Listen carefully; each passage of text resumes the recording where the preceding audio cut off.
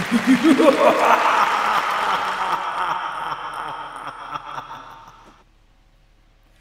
วัสดีครับต้อนรับเข้าสู่รายการ Movie Party คืนขยี้หนังนะครับดำเนินรายการโดยผมจีนวิวไฟเดอร์ครับเรากลับมาเจอกันทุกวันพุธแบบนี้เวลา 3 ทุ่มจนถึง 4 ทุ่มนะครับมาพูดคุยกันเกี่ยวกับเรื่องราวข่าวคราวในวงการภาพยนตร์นะหรือใครไปดูหนังเรื่องอะไรมาก็มาคุยกันได้นะครับถามนิดนึงใครดูมาดามเว็บแล้วบ้างอย่าเพิ่งสปอยนะครับแป๊บนึงหนังมันเพิ่งเข้าวันนี้นะหนังมันเพิ่งเข้าวันนี้ถึงแม้ว่าคะแนนวิจารณ์ใน Rotten Tomatoes จะน้อยลงนะครับเปิดมาตอนแรกเหมือนจะสัก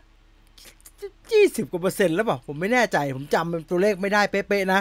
ใช่ไหมเหมือนจะสัก20 กว่าเปอร์เซ็นต์น่ะแล้วก็17 16ตัวที่เหลือเท่าไหร่แล้วก็ไม่รู้หวั่นใจชำรุดมนุษย์ค้างคาวมากเลยครับสำหรับมาดามเว็บนะครับแต่ยังไงก็ดู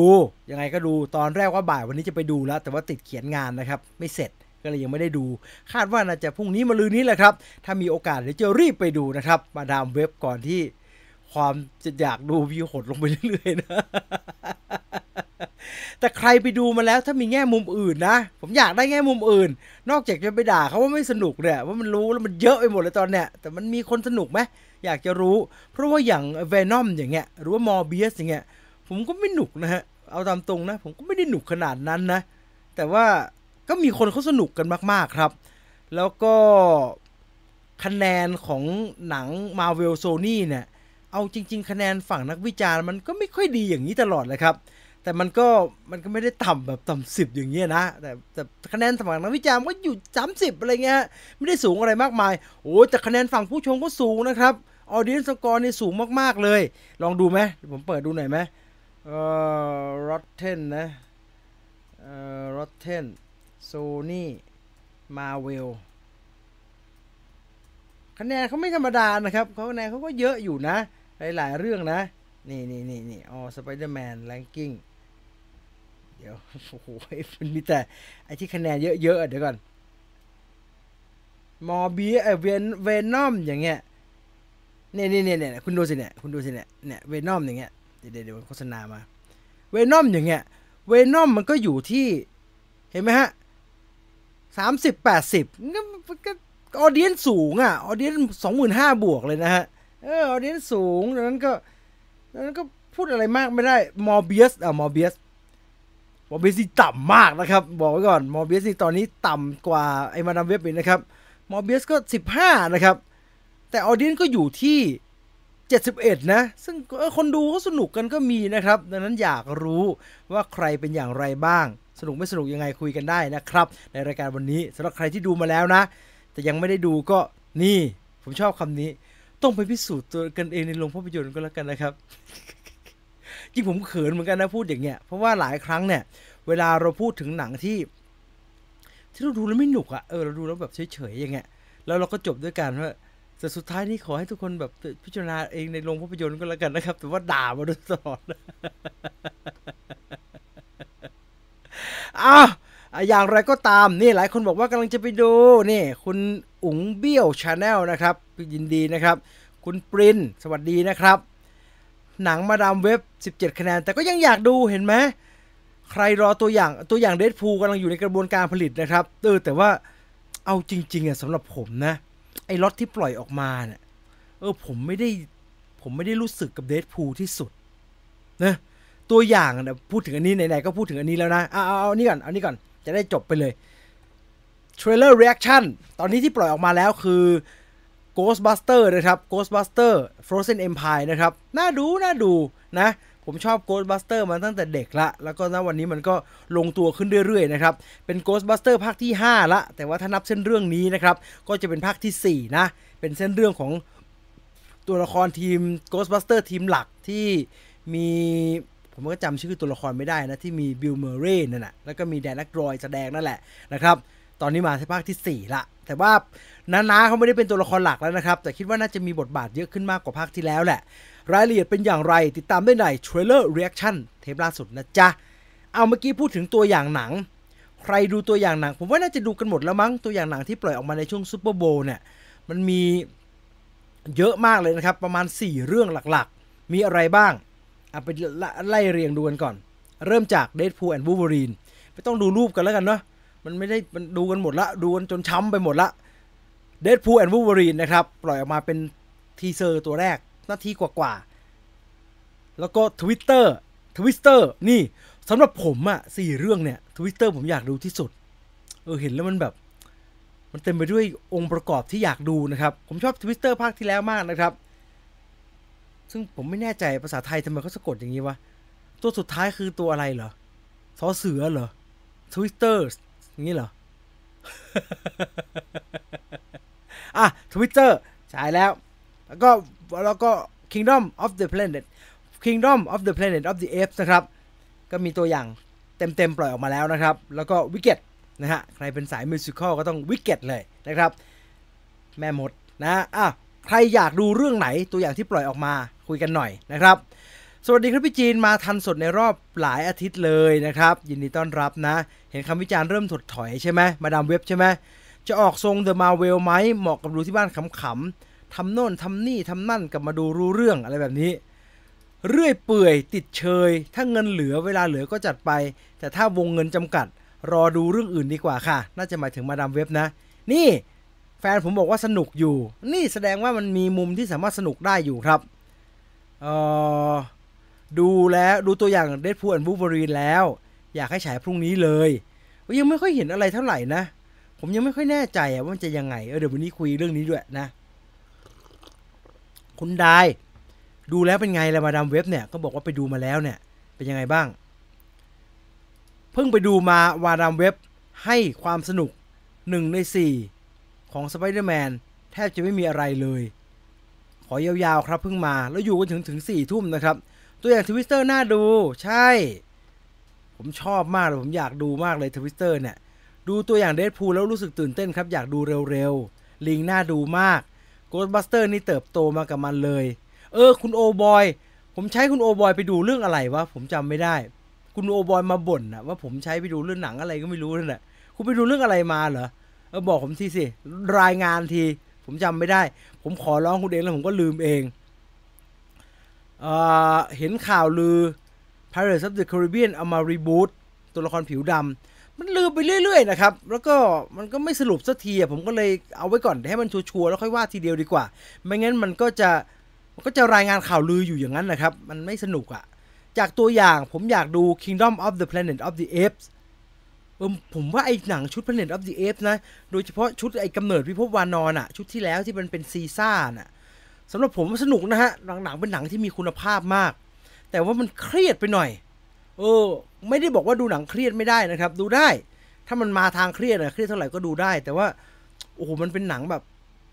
ทรงแบบเป็นลิงเริงอะไรกันงี้เนาะพิภพวานอนก็อยากจะให้มันมีส่วนแบบบันเทิงหน่อยนะครับแต่โอ้ยซีซ่าชีวิตมันเครียดแล้วไอ้ War for ไม่ใช่ War for แต่อันใหม่เนี่ย Kingdom of for the Planet of the Apes เนี่ย Kingdom of the Planet of the Apes เนี่ยผมว่ามันก็ดูทรงเครียดมากนะครับนั้นรอดูผมถึงไม่ได้ปักธงว่าอยากดูมันมากมันเครียดเกินแต่อยากดูไอ้นี่นะอยากดูพัวติง กับไอ้นาซีนะ Zone of Interest อยากดูมากเลยสวัสดีครับทักทายจากบราซิลนอนอาบแดดฟังนอนอาบแดดฟัง Movie Party ไม่ใช่เป็นเจ้าทอล์กแล้วแกคุณพีท BKK เราเป็น Movie Party มาตั้งนานแล้วเราไม่ได้เป็นชื่อรายการ Major Talk แล้วเห็นไหมคุณเห็นไหมมุมเนี่ย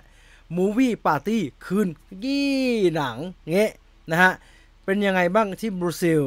สวัสดีครับพี่จีนพี่ตุลช่วงนี้เข้าฤดูกาลหนังต่างประเทศอีกแล้วนี่อยากดูเวกเก็ต Fantastic Four ยังไม่มีอะไรยืนยันเลยนะครับคุณไม่ต้องห่วงเลย Marvel Cinematic Universe มันไม่มีข่าวลือแบบเยอะมันมาก็โป๊ะออกมาเลยมันเป็นลือแบบโคมลอยมากๆแต่ว่าของจริงเขาไม่ประกาศซีซัวครับรอลุ้นรายได้มาดามเว็บครับว่าจะสู้ The Marvel ได้หรือเปล่า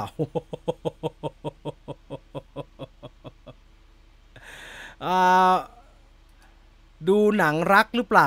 คุณวิทฟิตแมนผมลืมไปเลยHappy Valentine Day ครับวันนี้มันวาเลนไทน์ผมอุตส่าห์ทำเป็นม่วงชมพูนะวาเลนไทน์มีความสุขกับความรักทุกคนนะครับสำหรับวันวาเลนไทน์นะดูหนังรักเรื่องอะไรกันบ้าง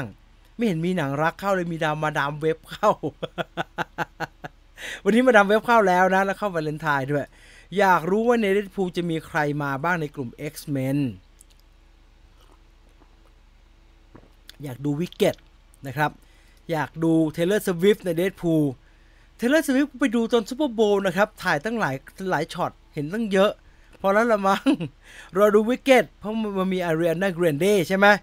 ผมก็ชอบ Ariana Grande เนี่ยเสียงดีมากเลยนะอาณาจักรพิภพวานอนงานสร้างอลังการมากคนทำ Maze Runner หวังว่าจะไม่น่าเบื่อคุณน่าเบื่อเหรอภาคที่แล้วอ่ะ Kingdom of for the Planet of the Apes สนุกมากเลยนะแต่ว่ามันเครียดอ่ะมันเครียดมากพี่จีนใช้ไปดูผีสิงผีฝรั่งเส้นผี not ผีสิงผีคุณโอบอยมึงไม่ต้องบ่นกูก็ไปดูมาโอ้โหยับเยินครับคุณฝรั่งเส้นผีเฮ้ยทำดีๆหน่อยได้ป่ะทำดีๆสักหน่อยนึงไม่สนุกเลยอะไม่สนุกเลยผมมาดูสังผีผมสนุกง่ายมากนะไอ้ฝรั่งเส้นบ้าเส้นบอลนี่ไม่สนุกเลยอะ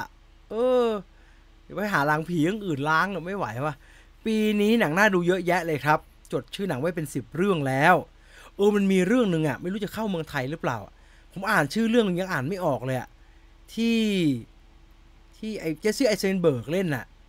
ที่เป็นลิงกันน่ะมันชื่ออะไรไม่ใช่ลิงเป็นบิ๊กฟุตกันน่ะมันชื่ออะไรวะผมจำชื่อเรื่องไม่ได้นะครับใครอยากจะลองดูก็ลองไปหาดูเป็นบิ๊กฟุตแล้วก็ตามดูชีวิตของครอบครัวบิ๊กฟุตในป่านะครับผมเพิ่งดูตัวอย่างตอนเย็นแล้วก็ไม่มีไดอะล็อกเลยเหมือนเราอ่านการ์ตูนเรื่องก้องอย่างนั้นน่ะแล้วก็มันก็แล้วก็ทำแต่มันไม่ได้ทำตัวเหมือนลิงนะครับมันเป็นบิ๊กฟุตมันก็มีอารยธรรมของมันน่ะมีกันอยู่ครอบครัว 4-5 ตัวมั้งแล้วเราก็ดูไปอย่างนั้นน่ะผมไม่รู้เขาให้ดูอะไรแต่น่าสนใจมากเลยแล้วแสดงทุกคนก็มาแต่งตัวเล่นเป็นบิ๊กฟุตนะครับใครสนใจลองหาตัวอย่างดูเซิร์ชอย่างนี้ก็ได้ว่าเจสซี่ไอเซนเบิร์กบิ๊กฟุตมูฟวี่ผมเซิร์ชเจอนะผมก็อ่านชื่อมันไม่ออกมันชื่อซัสอะไรสักอย่างนะซัสชื่ออะไรวะเจสซี่เอาอย่างเงี้ยเลยเจสซี่ไอเซนเบิร์กบิ๊กฟุตนี่เจอแล้วมันชื่อว่าซัสควอนซันเซ็ตน่าดูมันก็เป็นแปลกนะบ้าบอแอริเอสเตอร์เป็นโปรดิวเซอร์นะซัสควอนเจสซี่ไอเซนเบิร์กคือไอ้นี่ไงไอในโซเชียลเน็ตเวิร์กไงโซเชียลเน็ตเวิร์กผมชอบ Twitter เวอร์ชันแรกมากค่ะพายุ F5 ยังติดตราตรึงใจผมมาให้ Twister เป็นหนึ่งในหนังที่ชอบที่สุดเลยนะจำได้แล้วมันชอบมากๆเลยผมอยู่คนละจังหวัดกับภรรยาครับแต่ก็ไม่รู้สึกห่างกันเทคโนโลยีสมัยนี้ช่วยได้ดีมากยอดเยี่ยมใครรับบทวูล์ฟเวอรีนครับก็ฮิวจ์แจ็คแมนไงครับเขาประกาศออกมาแล้วขำที่บอกว่าเครียดแต่ก็เครียดจริงๆชีวิตซีซ่าวันพันกว่าเรื่องใช่เครียดแล้วมันก็เก็บทุกเรื่องมาแบบหมักหมมกับตัวเองมึงก็รับผิดชอบไปหมดจะไม่ถามพี่จีนว่าจะไปดูพัวติงไหมแต่ตื่นเต้นไหมคะดูใกล้แล้วตื่นเต้นมากครับนี่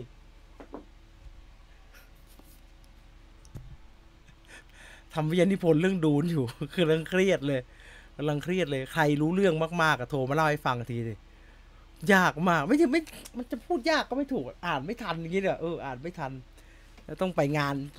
เปิดตัวหนังสือเขาไงมันอ่านไม่ทันแต่ว่าตอนนี้สนุกขึ้นมาเยอะเลยจากผมดูไปอีกรอบละ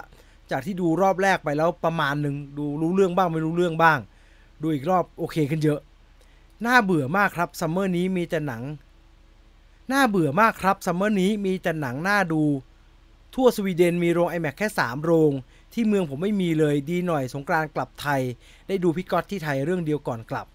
เหรอสวีเดนมันไม่ค่อยมีจอ IMAX ดูก็ดูธรรมดานะคุณเอาเท่าที่ได้นะอยู่ที่ไหนก็อย่างนั้นแหละไม่เป็นไรหรอกผมว่ามัวแต่อ่านคอมเมนต์นะปาเข้าไป18นาทีแล้วTwitter มาคล้ายๆ Into the Storm โอ้ย Twitter คุณ Twitter ถ้าบอกดูครั้งแรกไม่เชยครับดูได้ไม่มีปัญหาเลยครับมาว่ากันเรื่องของเราวันนี้ดีกว่าประชาสัมพันธ์นิดนึงสำหรับใครที่เล็งจะดูหนังออสการ์ทั้งหลายนะครับมาแล้วประกาศวันฉายเรียบร้อยแล้วทั้งพัวติงนะครับพัวติงเนี่ย จะเข้าฉาย22กุมภานะครับแต่ว่า20นะฉอ20ก็คือต่ำกว่า20ไม่ให้ดูนะครับต้องแสดงบัตรประชาชนก่อนเข้าโรงนะแล้วก็แจ้งเลยนะครับว่าพกบัตรนะครับไม่ว่าคุณจะหน้าแก่ขนาดไหนก็ตามพกบัตรนะครับเพราะถ้าคุณไม่พกบัตรเขามีสิทธิ์ไม่ให้คุณเข้าไปดูในโรงนะครับถ้าคุณจะยืนยันว่าดูหน้ากูไม่รู้หรือยังไงกูแก่จะตายเนี่ยเขาตรวจบัตรครับ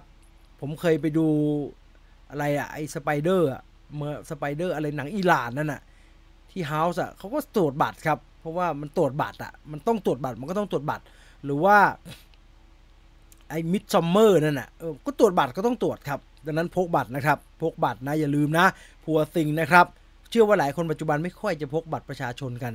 เดี๋ยวผมมีแอปบัตรประชาชนตอนนี้ผมจะปลอดภัยผมจะแสดงในนั้นก็ได้นะพัวซิง20กุมภานะครับแล้วก็อีกเรื่องคือ The Zone of Interest นะครับวิมานนาซีนะครับพัวซิงเอาเรื่องนิดนึงเผื่อใครไม่รู้จักเรื่องมันพัวซิงเนี่ยพูดไปพูดมาคล้ายๆดูหนัง Frankenstein ครับคือนางเอกเนี่ยตายนางเอกชื่อเบลล่าคุณเอมม่าสโตนเนี่ยเธอเสียชีวิตแล้วก็ตั้งท้องอยู่ด้วยมีลูกอยู่ในท้องไอ้ด็อกเตอร์อยู่ในเรื่องเนี่ยตัวละครไอ้ศาสตราจารย์ไอ้ตัวนักวิทยาศาสตร์ที่อยู่ในเรื่องเนี่ยตัวละครวิลเลียมแดโฟเนี่ยเธอเอาเบลล่าที่ตายเนี่ยมาทำให้ฟื้นครับเหมือนทำแฟรงเกนสไตน์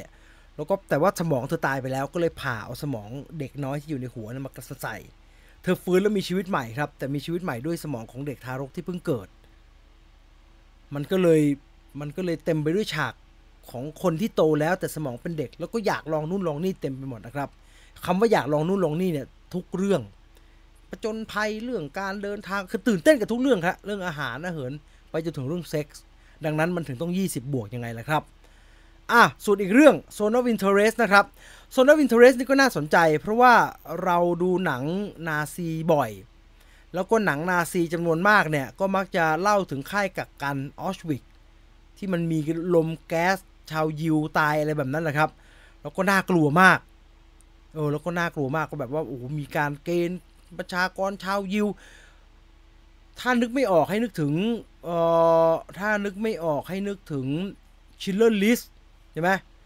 The Boy in Strip Pajama อยู่อย่างนั้นเหมือนกัน Son of Saul แถวๆนั้นแหละครับจะเต็มไปด้วยโอ้โหภาพที่ไม่น่าดูเพราะว่าหนังที่พูดถึงเรื่องการนาซีที่ฆ่าชาวยิวเนี่ยก็จะเล่าเรื่องในค่ายกักกันออชวิกนะครับแต่ว่า The Zone of Interest เนี่ยเล่าเรื่องของนายทหารนาซีที่อยู่ตรงค่ายออชวิกนี่แหละแต่ว่าเขาอยากจะมีโซนที่เป็นโซนที่ดูแบบดูดีๆนะครับโซนที่เหมือนไม่มีอะไรเกิดขึ้นน่ะก็มี Zone of Interest น่ะสร้างเป็นสวนอยู่ข้างๆแต่เขาเล่าอะไรในนั้นบ้างเนี่ยไม่แน่ใจนะลองไปดูนะครับอันนี้ก็ชิงรางวัลเยอะมากงานจาก A24 นะครับ2เรื่องนี้เข้าฉายนะพัวซิง22กุมภาพันธ์นะครับ The Zone of Interest ใน7มีนาคมนะครับรอติดตามชมก็แล้วกันนะครับมาเรามาว่ากันถึง Deadpool and Wolverine ดีกว่าใครดูตัวอย่างแล้วเป็นอย่างไรบ้างมีรายละเอียดต่างๆนะครับถูกปล่อยออกมาในตัวอย่างแรกของ Deadpool and Wolverine เต็มไปหมดรวมทั้งการเปิดเผยชื่อหนังเป็นครั้งแรกเราไม่เคยรู้เลยครับว่าเขาจะใช้ชื่อนี้เราก็เห็นว่าเราก็เรียกมันว่า Deadpool 3 มาโดยตลอดครับจนถึงตอนนี้เนี่ยประกาศเรียบร้อยแล้วว่าหนังภาคนี้จะใช้ชื่อว่า Deadpool and Wolverine ในตัวอย่างยังไม่มีการให้เราได้เห็นภาพของ Wolverine นะครับทั้งที่เราก็เห็นกันหมดแล้วนะครับจากภาพหลุดแต่ก็กังวลเหมือนกันนะกลัวมันจะหักมุมหักเหลี่ยมอะไรนะครับหลังจากตัวอย่างถูกปล่อยออกมานะครับก็มีการพูดถึงเรื่องต่างๆนานาที่เป็นรายละเอียดที่อยู่ในตัวอย่างเต็มไปหมดนะครับแต่ประเด็นหนึ่งที่หลายคนพูดถึงก็คืออันนี้แหละทำไมต้องชื่อ Deadpool and Wolverine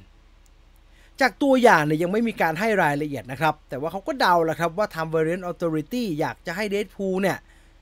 มาทำภารกิจอะไรบางอย่างที่มันเกี่ยวกับเรื่องไทม์ไลน์ที่มันเกี่ยวกับเรื่อง Multiverse นี่แหละไอ้ Deadpool ก็เลยจำเป็นจะต้องไปรวมทีม Deadpool ก็รวมทีมบ่อยนะครับภาคที่แล้วก็รวมทีมภาคนี้ก็เลยจำเป็นจะต้องมารวมทีมอีกแต่แกไปรวมใครบ้างเนี่ยยังไม่มีการเฉลยแต่เขาก็เดากันว่าหนึ่งใน หนึ่งในตัวละครที่มีการไปรวมมาก็น่าจะเป็นนี่แหละก็น่าจะเป็นวูล์ฟเวอรีนนี่แหละนะครับหนึ่งอย่างที่ชื่อ Deadpool and Wolverine การันตีได้แล้วทำให้แฟนๆบางส่วนสบายใจขึ้นมาก็คือถ้าเป็นแบบนี้เนี่ยแล้วเขาใช้ชื่อนี้เนี่ยอย่างน้อยก็วูล์ฟเวอรีนก็น่าจะไม่มาแล้วตายโผล่แล้วตายเลยอย่างนั้นนะครับจริงๆเรากลัวเรื่องนี้กันมาตั้งแต่ต้นนะครับเราคุยกันในรายการมาโดยตลอดครับโดยเฉพาะอย่างยิ่งการเห็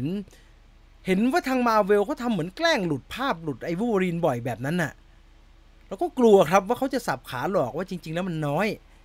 มาแล้วโผล่มา 2-3 นาทีแล้วโผล่แล้วตายเลยอย่างนั้นน่ะแต่การใช้ชื่อว่า Deadpool and Wolverine น่ะมันก็น่าจะเป็นการประกาศแล้วละมั้งว่าจะไม่เป็นแบบนั้นน่ะวูล์ฟเวอรีนก็ต้องเป็นตัวละครหลักอีกตัวหนึ่งของหนังเรื่องนี้เอานะใช้คำนี้ฮะไหนๆก็ชื่อนี้แล้ววูล์ฟเวอรีนคงไม่ได้มาตายแบบบ้าๆบอๆแบบที่หลายคนกลัวครับในตัวอย่างที่บอกยังไม่เห็นวูล์ฟเวอรีนแต่ว่าประกาศแบบนี้ชัดเจนครับว่า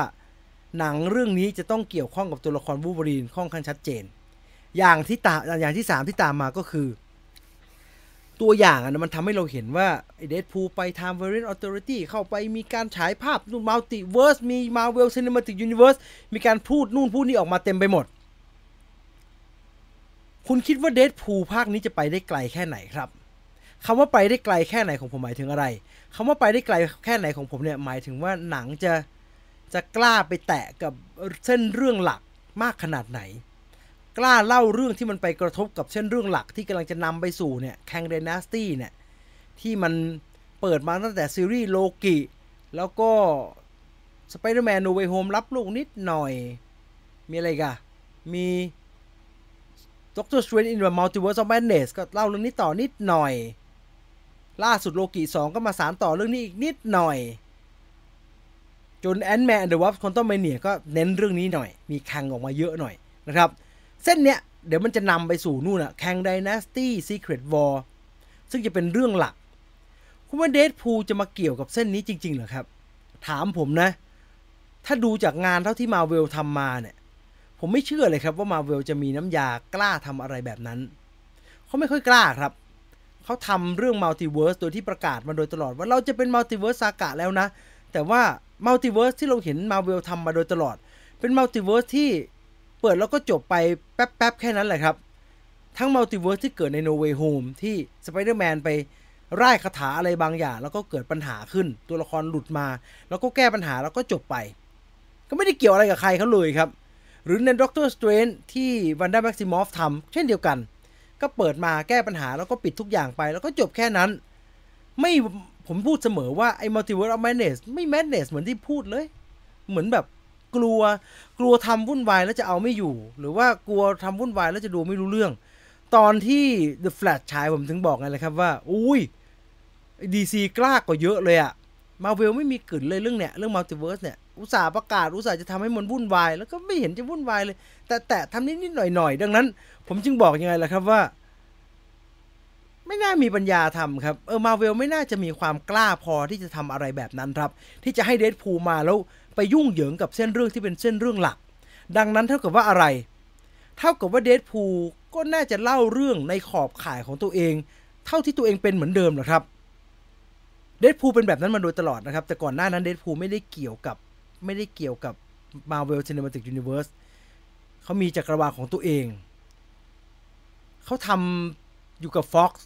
ซึ่งตอนนั้นก็ไม่ได้เกี่ยวกับ X-Men นะเพราะ X-Men มันดาวไปหมดละในช่วงที่ Deadpool ชุดนี้ทำเนี่ยก็เล่าเรื่องในแบบของตัวเองอะตอนเคเบิลมาก็เล่าแล้วก็ไปวุ่นวายอะไรแต่ไม่ได้เกี่ยวกับใครเขาครับพอเป็นแบบนี้เท่ากับว่าอะไรพอเป็นแบบนี้เนี่ยน่าจะเป็นการสะท้อนให้เห็นครับว่าถ้าเป็นแบบนี้นะวูล์ฟเวอรีนที่กลับมาปรากฏตัวก็น่าจะไม่ใช่วูล์ฟเวอรีนระยะยาวครับเรื่องนี้มี2ทฤษฎีแรกประกอบกับเรื่องที่ผมบอกก็คือDeadpool ไม่น่าจะผูกสัมพันธ์กับเรื่อง Multiverse ที่มันเป็นเส้นเรื่องหลักของ Marvel Cinematic Universe Deadpool น่าจะเล่าจะไป Time Variant Authority จะข้ามอะไรไปก็จะไปวุ่นวายก็จะวุ่นวายอยู่ในขอบเขตของเรื่อง Deadpool 3อย่างเดียวครับแล้วทุกอย่างก็จะจบและเคลียร์ลงไปตรงนี้โดยไม่ไปส่งผลกระทบกับเรื่องอื่นเพราะว่า Marvel ไม่กล้าทำหรอกพอเป็นแบบนั้นเนี่ยเท่ากับว่า Wolverine ที่โผล่มาตรงนี้ก็จะถูกใช้งานอยู่ในกรอบของ Deadpool ภาคนี้เท่านั้นครับเท่ากับว่าอะไรแสดงว่าการดึงฮิวจ์แจ็คแมนมาคราวนี้ก็คือมาเพื่อปรากฏตัวใน Deadpool ภาคนี้เท่านั้นครับ เราจะไม่ได้วูล์ฟเวอรีนของเรากลับมาอยู่ใน Marvel Cinematic Universe อย่างแบบระยะยาวเหมือนตัวละครหลายๆตัวที่เราผูกพันกับ Marvel Cinematic Universe ประกอบกับอีกหนึ่งทฤษฎีครับทฤษฎีของการเขาเรียกว่าทฤษฎีของนักแสดงทฤษฎีของนักแสดงที่ปรากฏตัวใน Marvel Cinematic Universe เราเห็นบ่อยๆครับว่า Marvel Cinematic Universe เนี่ยเขาหลังๆเขาก็ใช้นักแสดงดังๆเยอะนะเขาใช้คริสเตียนเบลเขาใช้เคท แบลนเชตเขาใช้เซอร์แอนโทนีฮอปกินส์เขาเรียกนาตาลี พอร์ตแมนกลับมาด้วยเราจะถ้าใครตามข่าวหนังมาเวลมาโดยตลอดจะจำได้ครับว่าหนึ่งในข้อผูกพันที่ทำให้นักแสดงหลายคนตัดสินใจไม่เล่นดีกว่าหนังฮีโร่หรือว่าหนังมาเวลเนี่ยเพราะว่าเล่นไปแล้วมันผูกพันระยะยาวครับคริส อีแวนเคยพูดเรื่องนี้เอาไว้ครับว่ากว่าเขาจะตัดสินใจเล่นเป็นกัปตันอเมริกาได้เนี่ยเขาคิดนานมากนะครับเพราะเขาไม่อยากผูกพันกับบทระยะยาวครับมันอยู่กับอันนี้เป็น10 ปีเลยนะครับไม่ไหว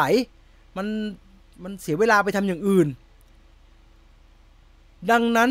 เราจะเห็นว่าระยะหลังๆเนี่ยเหมือนกับมาเวลเขาปรับเรื่องนี้ครับถ้าอยากจะได้นักแสดงดังก็อย่าใช้เยอะก็ให้เขาเล่นภายในเรื่องแล้วก็จบไปเขาจะได้ยอมรับเซ็นสัญญามารับบทนั้นๆที่เราอยากให้เขามาปรากฏตัวทุกคนเป็นแบบนี้หมดครับคริสเตียนเบลเคท แบลนเชตเคิร์ต รัสเซลและอื่นๆอีกมากมายครับและอื่นๆอีกมากมายที่เป็นนักแสดงที่มีชื่อเสียงในเกรดเดียวกับฮิวจ์ แจ็คแมนเนี่ยคุณอย่าลืมนะว่าผูกอยู่กับวูล์ฟเวอรีนมานานมากแล้วฮิวจ์ แจ็คแมนก็เป็นนักแสดงที่อยากจะเล่นหนังหลายๆอย่างนะครับผมว่าแกเนี่ยเป็นอีกหนึ่งเหตุผลที่ทำให้เรารู้สึกว่าวูล์ฟเวอรีนฮิวจ์ แจ็คแมนไม่น่าจะอยู่ที่นี่นานแล้วครับก็น่าจะมาอยู่แค่เดดพูลอย่างเดียวครับอีกหนึ่งประเด็นก็คือหลายคนเต็งเอาไว้ครับเพราะว่าเห็นวูล์ฟเวอรีนมาปรากฏตัวตรงนี้ว่าเดดพูล3อาจจะทำหน้าที่ในการเปิดจักรวาล X-Men เข้ามาเชื่อมต่อกับ Marvel Cinematic Universe ก็เป็นไปได้เรื่องนี้ต้องมองแยกนะครับว่าวูล์ฟเวอรีนไม่ใช่วูล์ฟเวอรีนว่า Marvel ใช้งาน X-Men เอาวูล์ฟเวอรีนมาใช้ก่อนหน้านี้เอาด็อกเตอร์ X ด็อกเตอร์ Professor X มาใช้ในด็อกเตอร์สเตรนจ์ก็ยังใช้แบบนั้นนะครับใช้แบบยังไม่เป็นจริงเป็นจังอ่ะซึ่งผมว่าถ้าเขาจะใช้จริงๆนะเขายังไม่เปิดในเดดพูลหรอกเดดพูลมันเป็นเหมือนแบบ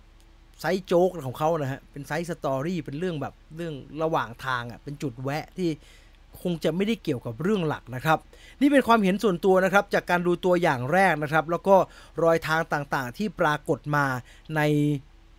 ตัวอย่างแล้วก็การโปรโมทภาพยนตร์เรื่อง Deadpool and Wolverine นะครับทั้งหมดนี้มันจะกลายเป็นจริงแค่ไหนผมไม่ใช่คนสรุปเรื่องนี้ครับผมแค่เดาเอาตรงก็ดีไม่ตรงก็ช่างมัน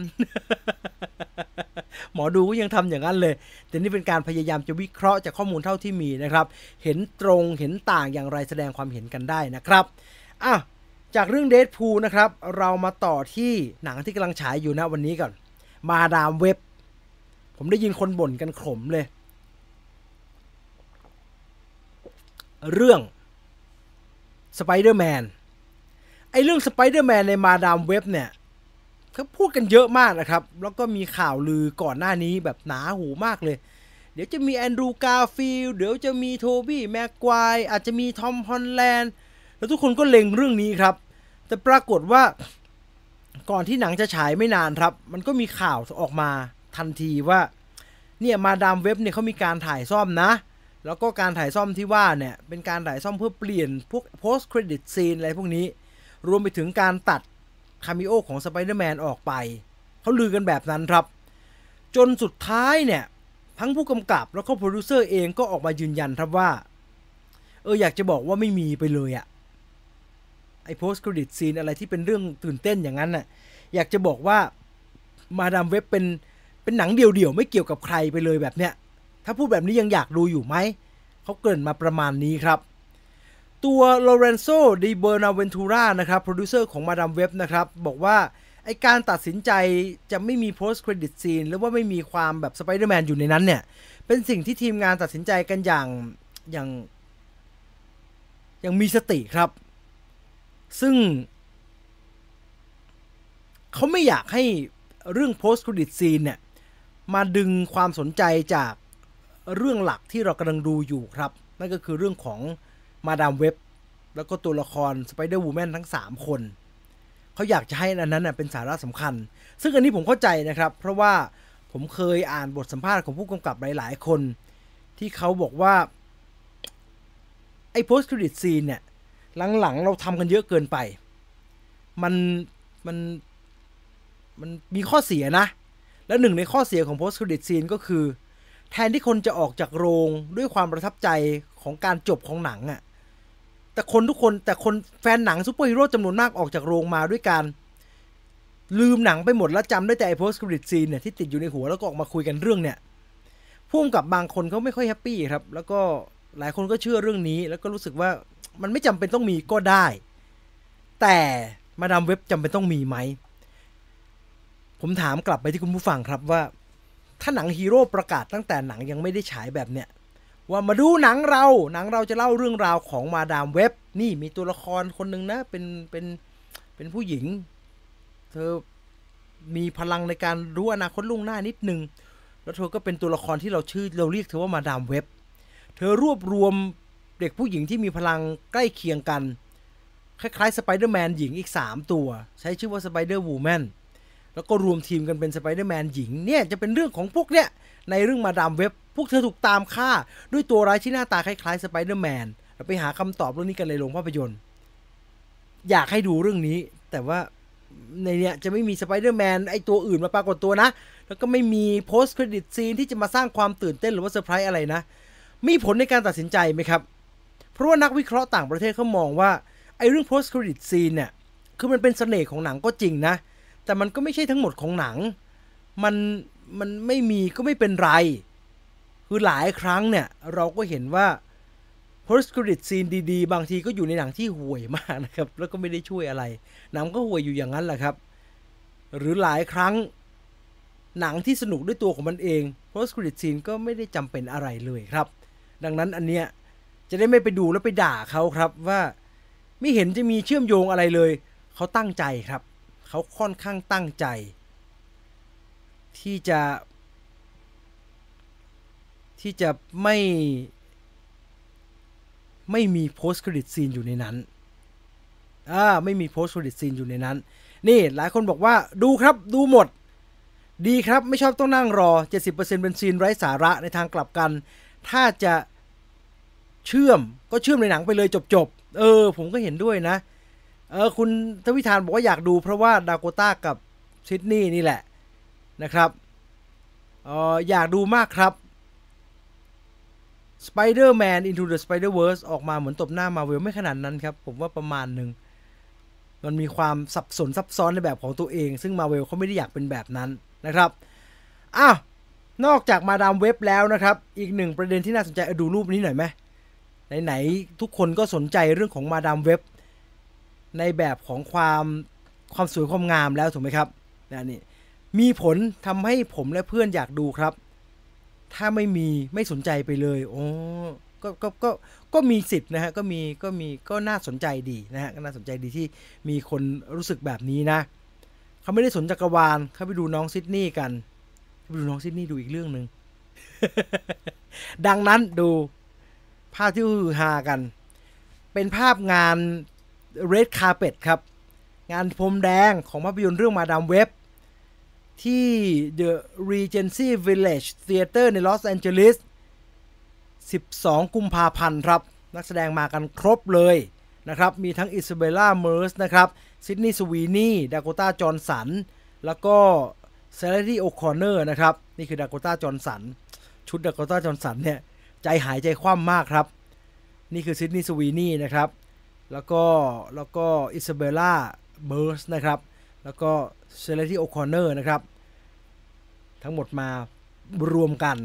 คือฮาครับเรียกว่าพรมแดงวันนั้นเนี่ยร้อนเป็นไฟ มันต้องหืออยู่แล้วคุณชุดของดาโกต้าจอห์นสันโหดขนาดนี้เนี่ยผมไม่ชัวร์ว่าอะไรเป็นอะไรเลยนะครับ ผมไม่อยากขยายขอขยายดูเลยได้ไหมเข้าใจว่าผมขยายดูเรียบร้อยแล้วครับเข้าใจว่าข้างในมันเป็นเหมือนชุดว่ายน้ำครับที่เป็นสีเนื้อ นะแล้วก็เธอก็ใส่ชุดตะข่ายไว้ข้างนอกแล้วหวาดเสียวอยู่ดีเลยครับ ใช่ไหมเสื้อผ้าแต่ละคนอ่ะโอ้โหเด็ดดวงเด็ดทั้งนั้นเลยสวยมากๆเลยแต่ละคนนะครับวาเลนไทน์ไม่มีคู่ดีมีรายการนี้เป็นเพื่อนไม่เหงาเลยยินดีมากๆครับคุณชิรดานอกจากเรื่องของนักแสดงแล้วก็ตัวหนังแล้วนะครับอีกหนึ่งนักแสดงที่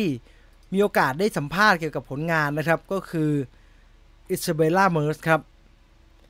น้องที่เล่น Transformer ผมจำได้เธอเล่น Transformer เป็นตอนนั้นเป็นเด็กเล็กๆอยู่เลยครับแล้วก็มาเล่นดอร่าใช่ไหมดอร่านั้นเกือบจะโตเกินวัยละพอเธอมาเดินพรมแดงงานของมาดามเว็บเนี่ยเธอก็เลยมีโอกาสให้สัมภาษณ์ครับเกี่ยวกับเรื่องผลงานในอนาคตของเธอ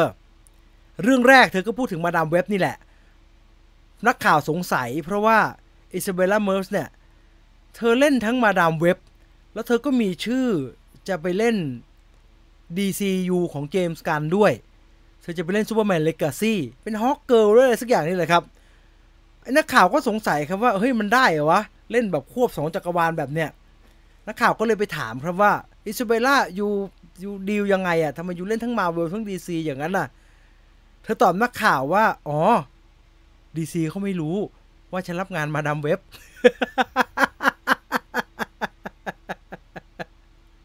เธอตอบแบบนี้ครับเธอบอกว่าตอนเธอไปออดิชั่นบทของ DCU เนี่ยที่จะเล่น Superman Legacy เนี่ยเธอบอกว่าเธอรู้สึกว่ามันเล่น2เรื่องได้ไหมอ่ะคือถ้าเช็คตามตารางการถ่ายทำมันก็ไม่ได้ชนกันอ่ะแต่มันเล่น2เรื่องก็ได้มั้งเขาก็ไม่ได้กำชับอะไรนี่เขาไม่ได้บอกว่าอยู่รับงานอันนี้อย่าไปรับงานอีกค่ายนะอะไรแบบนั้นเขาก็ไม่ได้พูดอะไรเนี่ยแล้วถ้าย้อนกลับไปดูก็มีนักแสดงหลายคนนะไมเคิลลูเกอร์ก็เล่น2จักรวาลหรืออีกหลายๆคนนะโดยเฉพาะนักแสดงที่ซีกับเจมส์กันน่ะไอชอนกันน้องไอเจมส์กันก็เล่น2จักรวาลใช่ไหมเล่นทั้ง DC เล่นทั้ง Marvel มันก็น่าจะเป็นไปได้มั้งเธอคิดแบบนั้นครับเธอบอกว่าระหว่างที่เธอตกลงกับทาง DC เนี่ยเมื่อเธอคิดแบบนั้นออกมาเนี่ยเธอก็เลยตัดสินใจเอางี้แล้วกันไม่บอก DC แล้วกันว่ารับงานมาดามเว็บเอาไว้มันมีอยู่ประโยคเดียวครับที่ทาง DC เนี่ยถามเธอตอนออดิชั่นว่าอยู่เคยมีสตันท์เทรนนิ่งไหมซึ่งเธอมีอยู่แล้วครับเธอก็สตันท์เทรนนิ่งกับนี่แหละมาดามเว็บนี่แหละแต่เธอบอกว่ามีแต่จำไม่ได้นะเรื่องอะไรอ่ะแล้วทำไปทำมาเนี่ยมั่วๆไปเธอก็เลยได้งาน2ฝั่งเลยครับรอดูแล้วกันว่าบทของเธอที่อยู่ในจักรวาล DC จะออกมาแบบไหนนะครับจะออกมาแบบไหนรอดูก็แล้วกันนะครับแต่นอกจากงานในจักรวาลภาพยนตร์ที่เป็นจักรวาลยอดมนุษย์แล้วอีกหนึ่งบทที่หลายๆคนจับตามองผมเตือนแบบนี้ก่อนนะครับผมจะพูดถึงตัวละครจาก The Last of Us ซีซั่น 2นะครับใครรู้ว่าชะตาผมไปเปิดดูรูปแล้วมันมีรูปที่น่าตกใจนิดหน่อยว่าแบบหุยจะเกิดอะไรขึ้นวะเนี่ยใครรู้ว่าชะตากรรมของตัวละครแต่ละตัวที่กำลังจะพูดถึงนี่เป็นอย่างไรรบกวนหุบปากไว้ก่อนนะครับผมยังไม่ได้เล่นเกมผมไม่รู้ผมไม่อยากสปอยหรือว่าเดี๋ยวผมจะมองข้ามคอมเมนต์ช่วงนี้ไปก่อนที่จะไปเล่าข่าวต่อไปก็แล้วกันนะครับเพราะว่าเสียงมันจะสปอยคืออิซาเบลล่าเมอร์สเนี่ยเธอจะเล่นซีรีส์ The Last of Us ซีซั่น 2เป็นตัวละครไดแอนครับนี่คือไดแอนเธอเล่นเป็นตัวนี้นักข่าวก็เลยถามว่าอยู่ไปถ่าย The Last of Us มาเนี่ยเป็นยังไงบ้างนะครับไดแอนเนี่ยเป็นสาวนิวเม็กซิโกเป็นกำพร้าแล้วก็ฝึกเอาชีวิตรอดมาอิซาเบลล่าบอกว่าเธอร่วมงานกับนักแสดงใน The Last of Us นะโอ้โหยอดฝีมือทั้งนั้นเลยทุกคนเล่นหนังกันเก่งมากๆเลยรวมทั้งหนึ่งในนักแสดงที่เธอต้องร่วมงานด้วยนั่นก็คือเคทลินเดนเวอร์ก็คือคนนี้ครับ No One Will Save You ไคลี่เดนเวอร์ประธานโทษไคลี่เดนเวอร์เนี่ยจะรับบทเป็นแอบบี้นี่มีสตอรี่กับไดแอนอิซาเบลล่าเมอร์สบอกว่าโอ้โหไคลี่เดนเวอร์นี่นะเล่นหนังเก่งมากแล้วก็แบบฝีไม้ลายมือดีมากเธอบอกว่าตัวเธอเองเนี่ยอิซาเบลล่าเมอร์สเนี่ยเธอบอกว่าตัวเธอเองเนี่ยเป็นแฟนเกม The Last of Us อยู่แล้วก็ตอนเล่นเนี่ยรู้สึกว่ามันน่าจะเป็นซีรีส์ที่ดีแน่ๆรอติดตามชมก็แล้วกันนะครับว่า บทบาทของเธอใน The Last of Us จะออกมาเป็นอย่างไรนะครับมาเมื่อกี้ต้นรายการพูดถึง Poor Thing ไปนิดหน่อยมาดู Poor Thing หน่อย Poor Thing นะครับเมื่อกี้เล่าเรื่องย่อไปแล้วผมข้ามเรื่องย่อไปเลยก็แล้วกันนะเอาคำสั้นๆก็คือเบลล่าเบ็กสเตอร์ตัวละครของเอมมาสโตนตายแต่มีท้องอยู่ในมีลูกอยู่ในท้องไอ้ด็อกเตอร์กูดวินตัวละครของไอ้วิลเลียมดาโฟก็เลยไปผ่าเอาลูกออกมาเอาสมองลูกมาแล้วไปใส่ในหัวแม่แล้วก็ช็อตไฟฟ้าเธอฟื้นขึ้นมาแต่สมองกลายเป็นสมองเด็กทารกดังนั้นเรื่องราวที่เราจะได้ดูในPoor Thingก็คือเรื่องของเบลล่าที่เกิดใหม่ขึ้นมาในร่างผู้ใหญ่เต็มตัวแต่สมองเป็นเด็กเธอไปผจญภัยอะไรบ้างด้วยความอินโนเซนต์แบบเด็กผมว่าโยโกลันติมอสอยากเล่าอันนี้ครับว่าผู้ใหญ่ในร่างเด็กในร่างผู้ใหญ่ที่อยากรู้อยากเห็นและลองได้ทุกอย่างเนี่ยเธอจะลองไปถึงไหนวะหนังเรื่องนี้ได้รางวัลเยอะมากนะครับได้ทั้ง Golden Globe Critics Choice Award แล้วก็มีชื่อชิงรางวัลทุกรางวัลนะครับแล้วก็เป็นตัวเต็งเป็นตัวเต็งของ Golden Globe ของออสการ์ด้วยคือตอนแรกเขาก็เต็งว่าลิลลี่กลาสโตนนะจาก Killer of the Flower Moon น่าจะได้นักแสดงนำหญิงแต่ว่าพอเอมมาสโตนเล่นเป็นผู้ใหญ่ในเด็กในร่างผู้ใหญ่มันไปสุดนะครับแล้วเธอได้เล่นหลากหลายมากประเด็นหนึ่งที่น่าสนใจก็คืออย่างที่เราเห็นครับว่าในประเทศไทยเป็น20ลบฉอ20ลบก็คือห้ามเด็กดูแล้วก็ไม่ได้แค่ประเทศไทยครับที่อังกฤษก็มีประเด็นครับที่อังกฤษต้องมี UK เวอร์ชันครับเพราะว่ามันมีอยู่ฉากหนึ่งที่เขาตัดทิ้งเขาบอกว่าไม่เหมาะสมเกินไปมันผิดกฎหมายคุ้มครองเด็กเขามีกฎหมายแบบเพื่อคุ้มครองเด็กออกมาในปี78แล้วนะครับถ้ามีฉากแบบนั้นอยู่มันจะสุ่มเสี่ยงที่มันจะละเมิดกฎหมายนั้นทางกองควบคุมกองเซ็นเซอร์อังกฤษก็เลยตัดสินใจว่าถ้าPoor Thingจะฉายต้องตัดฉากนั้นแล้วจะได้เรท18 บวกPoor Thingก็เลยไปฉายที่อังกฤษด้วยเวอร์ชันที่ต้องมีการตัดต่อครับดังนั้นมันสะท้อนให้เราเห็นว่าหนังเรื่องนี้เอมมาสโตนเล่นอะไรบางอย่างที่สุ่มเสี่ยงมากครับใช่ครับพูดกันอย่างตรงไปตรงมามันคือเซ็กซีนครับมันคือซีนที่เธอเล่นแบบโอ้โหที่สุดในชีวิตผมไม่บรรยายแล้วกันว่ายังไงคนก็เลยตั้งคำถามตามมาว่าเฮ้ยเอมมาสโตนเล่นขนาดนั้นเลยเหรอทำไมเธอเล่นขนาดนั้นน่ะแบบถ้าพูดแบบภาษาไทยก็เรียกว่าเปลืองเนื้อเปลืองตัวขนาดนั้นเลยเนี่ยนะเอมมาสโตนก็เลยให้สัมภาษณ์เรื่องเกี่ยวกับการเล่นฉากสุ่มเสี่ยงในPoor Thingเอาไว้ค่อนข้างน่าสนใจครับเธอบอกว่าที่ต้องเล่นเนี่ยเพราะว่าเรื่องราวในPoor Thingที่กำลังเล่าอยู่เนี่ยหนังมันกำลังเล่าเรื่องราวประสบการณ์ของตัวละครเบลล่าซึ่ง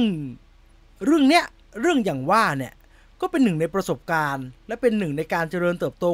ของเธอแล้วถ้าเทียบกับเรื่องของมนุษย์เนี่ยเรื่องนี้มันก็เป็นเรื่องธรรมชาติในการเจริญเติบโตของมนุษย์นะดังนั้นถ้าตัวละครตัวนี้จะมีอะไรแบบนั้นมันก็คงจะไม่ใช่เรื่องผิดอะไรเอมมาสโตนมองว่าเรื่องฉากอย่างว่าในหนังเรื่องPoor Thingนะครับมันเป็นเรื่องของการค้นหาตัวเองเพราะว่าตลอดทั้งเรื่องเนี่ยเธอก็ค้นหาตัวเองในแง่มุมต่างๆนะครับเธอทดลองอาหารที่เธอไม่เคยกินเธอทดลองอาหารที่มันน่าสนใจเธอศึกษาปรัชญาเธอออกเดินทางเธอไปศึกษาเรื่องการเต้นและแน่นอนเธอไปลองมีเซ็กครับซึ่งทั้งหมดกระบวนการในการเรียนรู้เพื่อที่จะรู้จักกับโลกที่เธอไม่รู้จักเลยเนี่ยไอ้เรื่องอย่างว่าเนี่ยเอมมาสโตนบอกว่าสำหรับเบลล่ามันเป็นแค่ส่วนหนึ่งในการค้นหาตัวเองครับของตัวละครที่มันข้างในมันเป็นเด็กแต่ตัวมันเป็นผู้ใหญ่ประกอบกับหนึ่งเงื่อนไขครับที่ยองกอนลันติมอสวางเอาไว้ตัวละครเบลล่าเนี่ยอิสระ 100% ครับเบลล่าเบ็กสเตอร์เป็นตัวละครที่ได้รับอิสระแบบสมบูรณ์แบบแปลว่าอะไรมันไม่ได้แปลว่าเธอทำอะไรก็ได้อย่างเดียวนะครับใช่เธอทำอะไรก็ได้ไม่มีใครมาห้ามนั่นคืออิสระขั้นที่1แต่มันไม่สมบูรณ์แบบมันสมบูรณ์แบบเพราะว่าข้างในสมองเธอเนี่ยเป็นเด็กเล็กครับเป็นเด็กเล็กแล้วมันทำไมเป็นเด็กเล็กมันไม่กลัวครับมันไม่อายมันไม่รู้สึกมี มีเรื่องของความอายเรื่องผิดชอบชั่วดีเขินอายเกี่ยวกับรูปร่างของตัวเองไม่รู้จักเรื่องอายไม่รู้จักเรื่องแบบอะไรผิดอะไรถูกนะครับดังนั้นอิสระที่อยู่ในตัวของเบลล่าเบ็กสเตอร์ที่สมองเป็นเด็กมากๆเนี่ยมันอิสระมากครับทำอะไรก็ได้เพราะมันไม่มีกรอบอะไรเลยนะครับเธอจึงเขาใช้คำนี้ครับเธอจึงกระโจนลงไปหาทุกประสบการณ์อย่างเต็มตัวเธอสุดทุกด้านนะครับเธอสุดทุกด้านไปไหนก็สุดแล้วเราจะได้ดูเรื่องนี้ครับแบบนี้ประกอบกับเอมมาสโตนเธอบอกว่าสำหรับนูดซีนนะเธอเองเนี่ยเธอไม่ได้เป็นนักแสดงที่รู้สึกว่าเอ้ยเรื่องโป๊เป็นเรื่องธรรมดาฉันจะโป๊เมื่อไหร่ก็ได้เธอไม่ได้เป็นแบบนั้นแต่เธอเป็นนักแสดงที่เธออยากจะให้เกียรติตัวละครที่เธอกำลังเล่นอยู่ทุกตัวละครครับ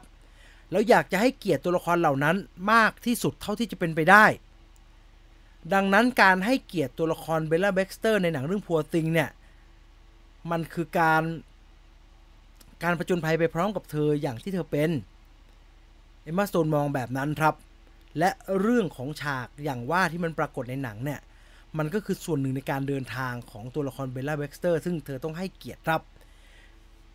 มันไปสุดครับแต่มันไปสุดระดับไหนผมไม่แน่ใจว่าดองกอลันติมอสตีความตัวละครคือมันสามารถตีความออกไปได้หลายแบบนะครับตัวละครที่สมมุติเราตั้งตุ๊กตานะว่าเราจะถ้าสมองเด็กไปอยู่ในร่างผู้ใหญ่อะมันจะเป็นยังไงวะผมว่ายองกอลันติมอสไม่ได้ตีความว่ามันก็จะเหมือนกับเด็กที่ผู้ใหญ่ที่สมองไม่พัฒนาไงคนที่เขาไม่สบายอะแล้วก็พัฒนาการทางสมองจะหยุดอยู่ที่6 ขวบอะไรแบบเนี้ยมันไม่ใช่ครับเข้าใจว่ารันกอลันติมอสตีความว่าการทดลองแบบนี้จะไม่ส่งผลต่อตัว subject แบบนั้นมันจะไม่ได้ทำให้ตัวเบลล่าเบ็กสเตอร์กลายเป็นเหมือนกับแค่ผู้ใหญ่ที่สมองไม่พัฒนาแล้วก็หยุดพัฒนาไปแค่เด็กน่าตกใจนะครับว่ามันจะไปขนาดไหนผมพยายามไปเปิดดูนิดๆว่าแบบมันไปแค่ไหนวะคือตัวอย่างเขาไม่ได้ให้เราเห็นอะไรนะครับแต่ว่ามันก็มีภาพบางส่วนที่หลุดออกมานะครับซึ่งใครอยากดูเขาเรียกเซ็กซีนหรือว่านูดิตี้ซีนเนี่ยมันจะไม่ใช่อย่างที่เราคาดหวังนะครับบอกแบบนี้มันจะไม่ใช่อย่างที่เราคาดหวังมันจะไม่ใช่แบบเอาเป็นว่ามันสร้างความกังวลในการจะไปดูของผมนะครับผมรู้สึกแบบกูไหวโว้เนี่ย ใครเคยดูมิดซัมเมอร์อย่างนั้นอ่ะมันมีโป้ไหมมันมีแต่โป้อย่างนั้นอย่าโป้เลยวะไม่ไหววะเป็นโป้ที่แบบไม่ชวนดูนะครับเป็นโป้ที่แบบมันบังคับให้เราดูอ่ะแล้วมันก็แบบมันไม่จะลงเลยแบบนั้นน่ะอยากรู้เหมือนกันครับว่าจะไปสุดแค่ไหนดังนั้นหนังเข้า22นี้นะครับใครสนใจก็เรียนเชิญผมขอบคุณทุกค่ายหนังที่เอาหนังเหล่านี้มาฉายนะครับเพราะว่ามันทำให้โรงหนังบ้านเราเนี่ยมันมีความหลากหลายครับมีความหลากหลายแล้วก็น่าสนใจขึ้นนะครับไปต่อกันที่ The Conjuring ครับ The Conjuring ตอนนี้เดินทางมาถึงภาคที่4แล้วนะครับแต่ไม่ใช่ภาคที่4ในจักรวาลนะเพราะว่าในจักรวาลมีอีกเพียบเลยมีเดอะนันมีแอนนาเบลมีลาโยโรนาเยอะแยะเลยครับรวมๆกันกี่เรื่องไม่รู้ผมนับไม่ถูกแล้วแต่ว่า The Conjuring ที่เป็นเรื่องหลักของเอ็ดการ์ เลน วอร์เรนเนี่ยล่าสุดเป็นภาคที่4เคยประกาศเอาไว้ครับว่า The Conjuring 4จะใช้ชื่อว่า The Conjuring Last Rites นะครับการไล่ผีครั้งสุดท้าย Last Rites มีข่าวรายงานมาครับจาก The Hollywood Reporter เรื่องแรกก็คือเซ็นเรียบร้อยครับ The Conjuring 4จะไม่ใช่เจมส์วานกำกับแต่จะยังคงเป็นไมเคิลชาเวสเป็นคนกำกับไมเคิลชาเวสก็คือเป็นลูกหม้อเจมส์วานนั่นแหละครับก็ไปปลุกไปปั้นกันมาแล้วก็ไปกำกับให้ไปกำกับ The Curse of La Llorona ก่อนจะให้มากำกับ Conjuring The Devil Made Me Do It ซึ่งผมว่าก็สนุกดีนะครับมันอาจจะดูมีความเป็น Conjuring น้อยหน่อยเท่านั้นแหละแล้วก็ชื่อนี้ไม่ได้ใช้แล้วครับรอดูชื่อใหม่ก็แล้วกันนะครับพร้อมกับตามรายงานข่าวของทาง The Hollywood Reporter นะครับเขาบอกว่า The Conjuring ภาคที่4เนี่ยจะเป็นเรื่องสุดท้ายใน Conjuring Verse เส้นเรื่องหลัก ผมว่าน่าจะตีความแบบนี้ได้ครับว่ามันน่าจะเป็นเรื่องสุดท้ายในจักรวาล Conjuring ภาคส่วนที่เกี่ยวกับเอ็ดการ์ เลน วอร์เรนถ้าเขาพยายามจะขยายไปทางอื่นได้เขาน่าจะขยายครับดังนั้นนี่คือไทม์ไลน์ทั้งหมดนะครับกับเหตุการณ์ที่เกิดขึ้นนะครับหลังจาก The Devil Made Me Do It เนี่ยผมว่าเราอาจจะได้ดู The Nun ภาคที่3ก่อนแล้วถึงจะเป็น Conjuring ภาคที่4เข้าใจว่านะครับเข้าใจว่าแล้วเขาจะใช้คดีไหนจะเป็นอย่างไรเอาไม่รู้รอดูแล้วกันนะครับคุณวุฒิบอกว่าเจมส์วานไม่กำกับถ่วยซะส่วนใหญ่อาจจะไม่ใช่ความผิดที่ผู้กำกับที่มาดูแลครับเพราะว่าอะไรเพราะเจมส์วานหยิบไปกำกับเฉพาะอันที่มันดีแน่ๆเอาเฉพาะเรื่องที่เป็น Origin Story ก่อนนะเอาจริงๆเนี่ยผมเขียนเรื่องเล่ารอบกองไฟมานะครับผมอ่านเรื่องของเอ็ดการ์ เลน วอร์เรนมาไม่น้อยเรื่องที่เป็นเรื่องจริง based on เอ็ดการ์ เลน วอร์เรน case เนี่ยเรื่องดีๆมีน้อยมากนะครับเรื่องดีๆมีน้อยมากดังที่สุดคือ Mighty Will เขาตัดสินใจไม่ใช้เพราะมันดังเกินไปดังรองลงมาคือพอรอนครอบครัวเพอรอนใช้ไปในภาคแรกไอครอบครัวฮอกสันเนี่ยที่อยู่ที่อังกฤษเนี่ยที่เป็นหนังภาค2เนี่ยอันนั้นเนี่ยลูกผีลูกคนนะฮะไอ้เอ็ดการ์ เลน วอร์เรนเกี่ยวข้องน้อยแต่ว่ากรณีมันน่าสนใจและเป็นกรณีใหญ่ก็เอามาใช้นอกเหนือจากนั้นเนี่ยเจมส์วานกำกับแค่นั้นครับที่มันเป็นกรณีใหญ่แล้วมันมีความน่าสนใจในตัวอยู่แล้วนอกจากนั้นเป็นเรื่องเขียนใหม่หมดครับที่เจมส์วานไม่กำกับดังนั้นเขาหยิบของดีไปกำกับนะครับเขาทำได้ดีสิคนอื่นเขาต้องปั้นแบบโอ้โหไออันนาเบลครีเอชั่นอย่างเงี้ยปั้นใหม่ 100% นะครับเลยไมเคิล ชาเวสทำ The Curse of La Llorona เนี่ยเรื่องใหม่ 100% นะครับต้องเขียนใหม่หมดอ่ะไม่มีตะกอนไอเรื่องดีๆของเอ็ดการ์ เลน วอร์เรนอยู่อ่ะหรือไอ้ล่าสุดเนี่ยไอ้ Devil Made Me Do It เนี่ยมันยากมากเลยนะครับเพราะว่าโจทย์ที่ไมเคิล ชาเวสต้องทำเนี่ยแกไม่ได้ต้องทำหนังตามคดีของเอ็ดการ์ เลน วอร์เรนเหมือนที่เจมส์วานทำนะครับเขาทำใหม่เขาคิดใหม่เยอะมากครับแล้วมันก็พูดตามตรงมันจะเวิร์กก็ลำบากจะเวิร์กเลยครับแต่ไม่เป็นไรผมสนุกมาโดยตลอดหนัง Conjuring นะอย่างน้อยมันก็มีวิชวลที่น่าสนใจแล้วก็มีเรื่องที่ตื่นเต้นอยู่ในนั้นแหละครับนั่นคือข่าวทั้งหมดที่หยิบมารายงานในวันนี้นะครับเอาไปดูอัปเดตใหม่ๆเดี๋ยวก็แล้วกันนะว่ามีอะไรน่าสนใจบ้างนะ Transformer ก่อน Transformer ตอนนี้คืบหน้าก็คือมีอยู่2ทางครับทางหนึ่งคือ Rise of the Beast ภาคต่อเขาเซตเอาไว้เป็นไตรภาคแต่ว่าพักเอาไว้ก่อนยังไม่ได้ทำรอก่อน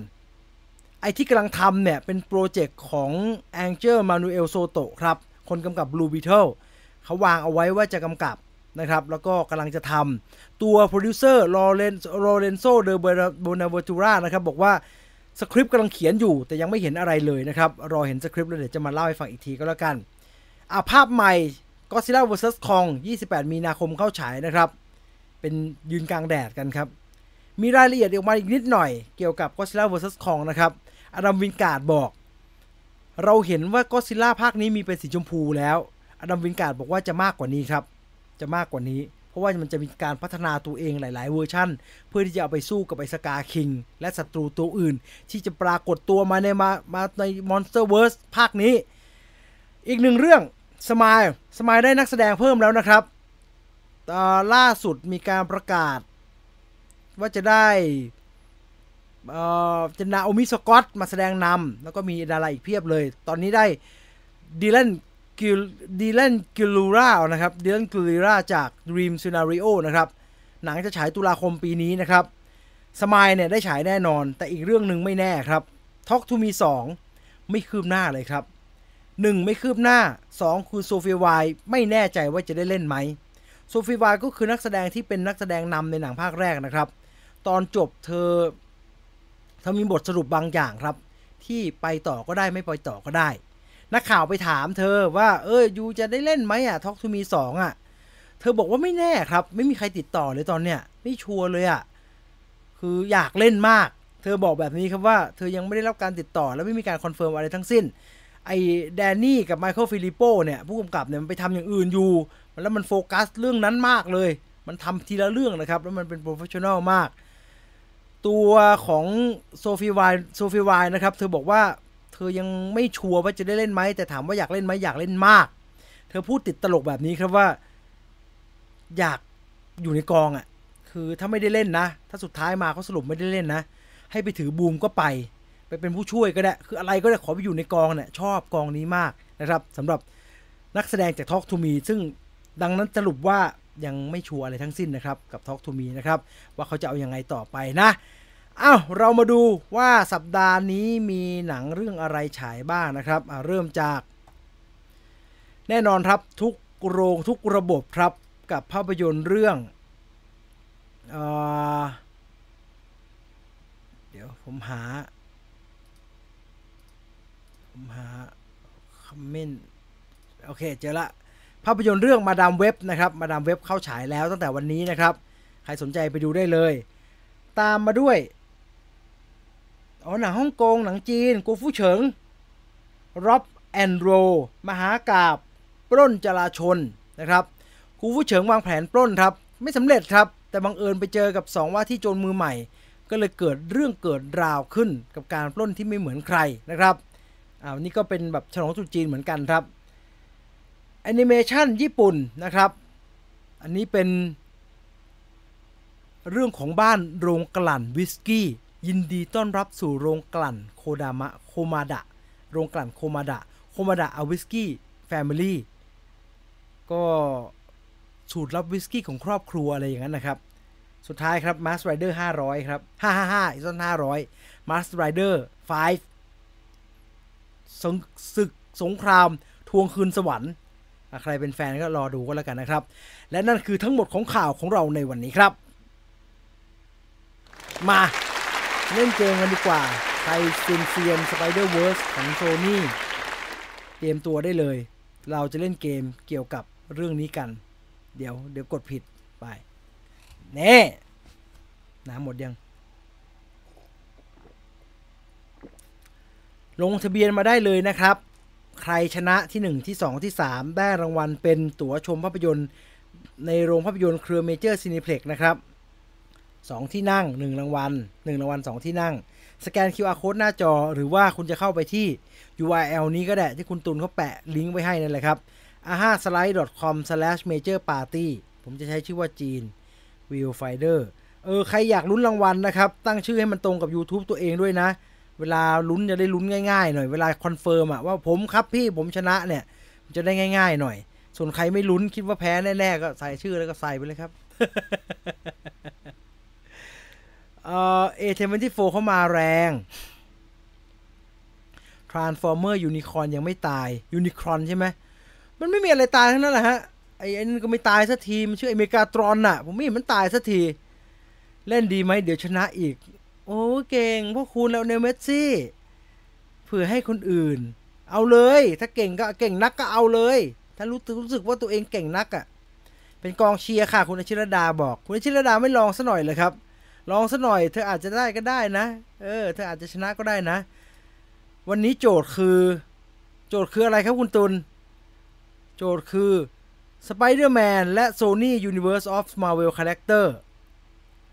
ผมใส่ชื่อฮาตลอดครับแสดงว่าคิดว่าตัวเองไม่มีทางชนะใช่ไหมครับไม่ได้ดู Spider-Verse 2 ภาคเล่นเอาสนุกเลยสวัสดีครับพี่จีนสวัสดีครับเล่นไปซอพัวติงทุนสร้างเยอะไหมครับโอ้โหไม่ทราบครับดูให้พัวติงบัดเจ็ต35ครับ35ล้านหนังยกกอนติมอสไม่แพงมากหรอกครับแถวนี้แหละฮะผมรู้มองอนาคตแป๊บเอาเลย125แล้วไปเถอะมาเพื่อมันเป็นการเสียเวลา 4:04 นาทีแล้วผมก็รู้สึกเหนื่อยมากแล้วตอนเนี้ย อยากจะไปนอนแล้วง่วงนอนมากพร้อมแล้วเราไปเริ่มควิซกันเลยครับไปข้อที่1ภาพใดไม่ได้อยู่ใน Venom และ There Be Carnage ตายเลยกูจบตั้งแต่ข้อแรกเลยอันนี้แล้วกันผมว่าอันเนี้ยมันเป็น post credit scene ของไอ้ Venom ภาคแรก อ่าเป็นไงเป็นไงเป็นไงผมรู้ทำไมผมจะไม่รู้แล้วทำไมผมไม่ขึ้นที่1วะอย่างอยู่ที่6หลดไปนิดเดียวข้อที่2นักแสดงคนใดไม่ใช่สาวๆจากมาดามเว็บไม่มี3ข้อไงนี่แล้วกันไม่มี3คนเองไงคุณวรวุฒิเดี๋ยวมาตอบให้หลังควิสนะครับอ้าวผิดหมดทุกคน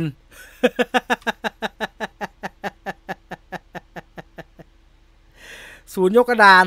ถือว่าเออร์เลอร์ครับถือว่าเออร์เลอร์ทุกคนอยู่ที่เดิมนิ่งๆข้อที่3นักแสดงนี้มีบทบาทสำคัญในเรื่องใครวะ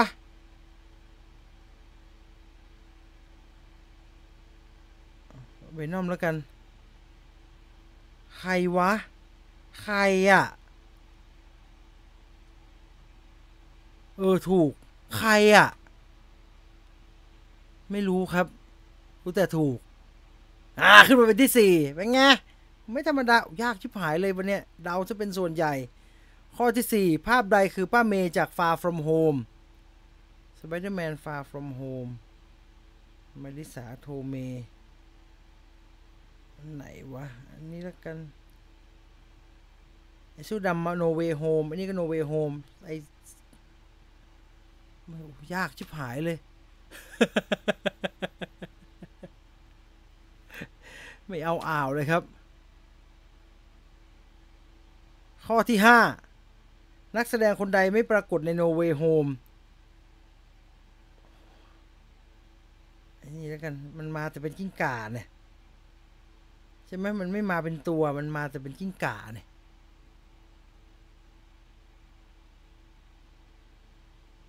อ้าวมันมาแต่เป็นกิ้งก่าไม่ใช่เหรอไอ้ No Way Home อ่ะมันตัวมันไม่ได้มามันก็คีตันไม่มีเหรอ No Way Home อ่ะไม่รู้แต่ไอ้กิ้งก่ามันมาแต่เป็นกิ้งก่าไม่ใช่เหรอตัวมันเป็นคนเลยมีเหรอผมไม่เห็นชัวร์เลยนักแสดงนะไม่ใช่ตัวละครนะภาพใดคือรัสเซลโครจาก Craven the Hunter โอ้โหขับรถแล้วมั้งไม่ใช่ขับรถมันคือไอ้ที่บีบแตรกันนี่หว่าโอ้ยากชิบหายเลยครับไม่ได้สักข้อเลยยอมยอมไปวันนี้ยอมไป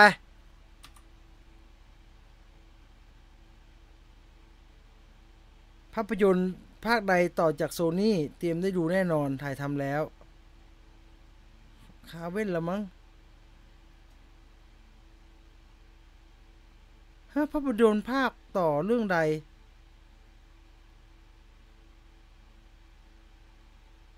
ผมอ่านโจทย์ไม่แตกครับภาพยนตร์ภาคต่อเรื่องใดจากโซนี่เตรียมได้ดูแน่นอนผมอ่านโจทย์ไม่แตกครับ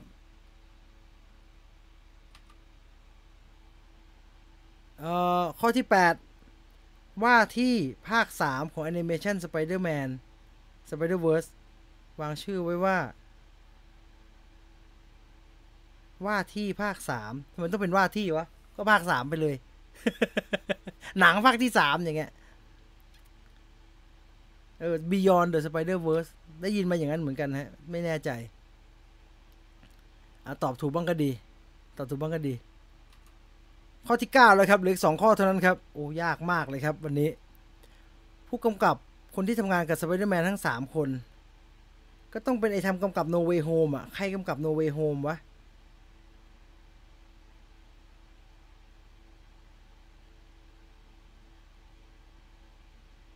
เหรอแซมไรมี่เหรอ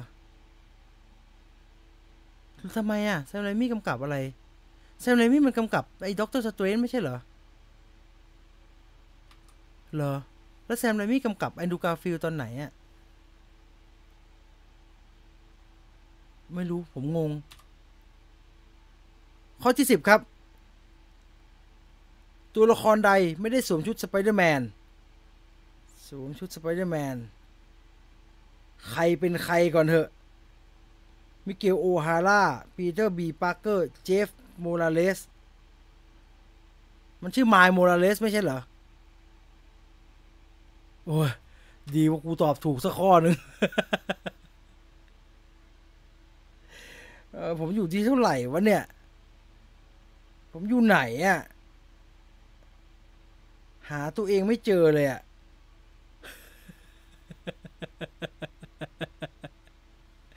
อ้าวไม่เป็นไรจะยังไงก็ตามมีคนชนะครับอินทัชที่1ครับอินทัชที่1โกโก้5ที่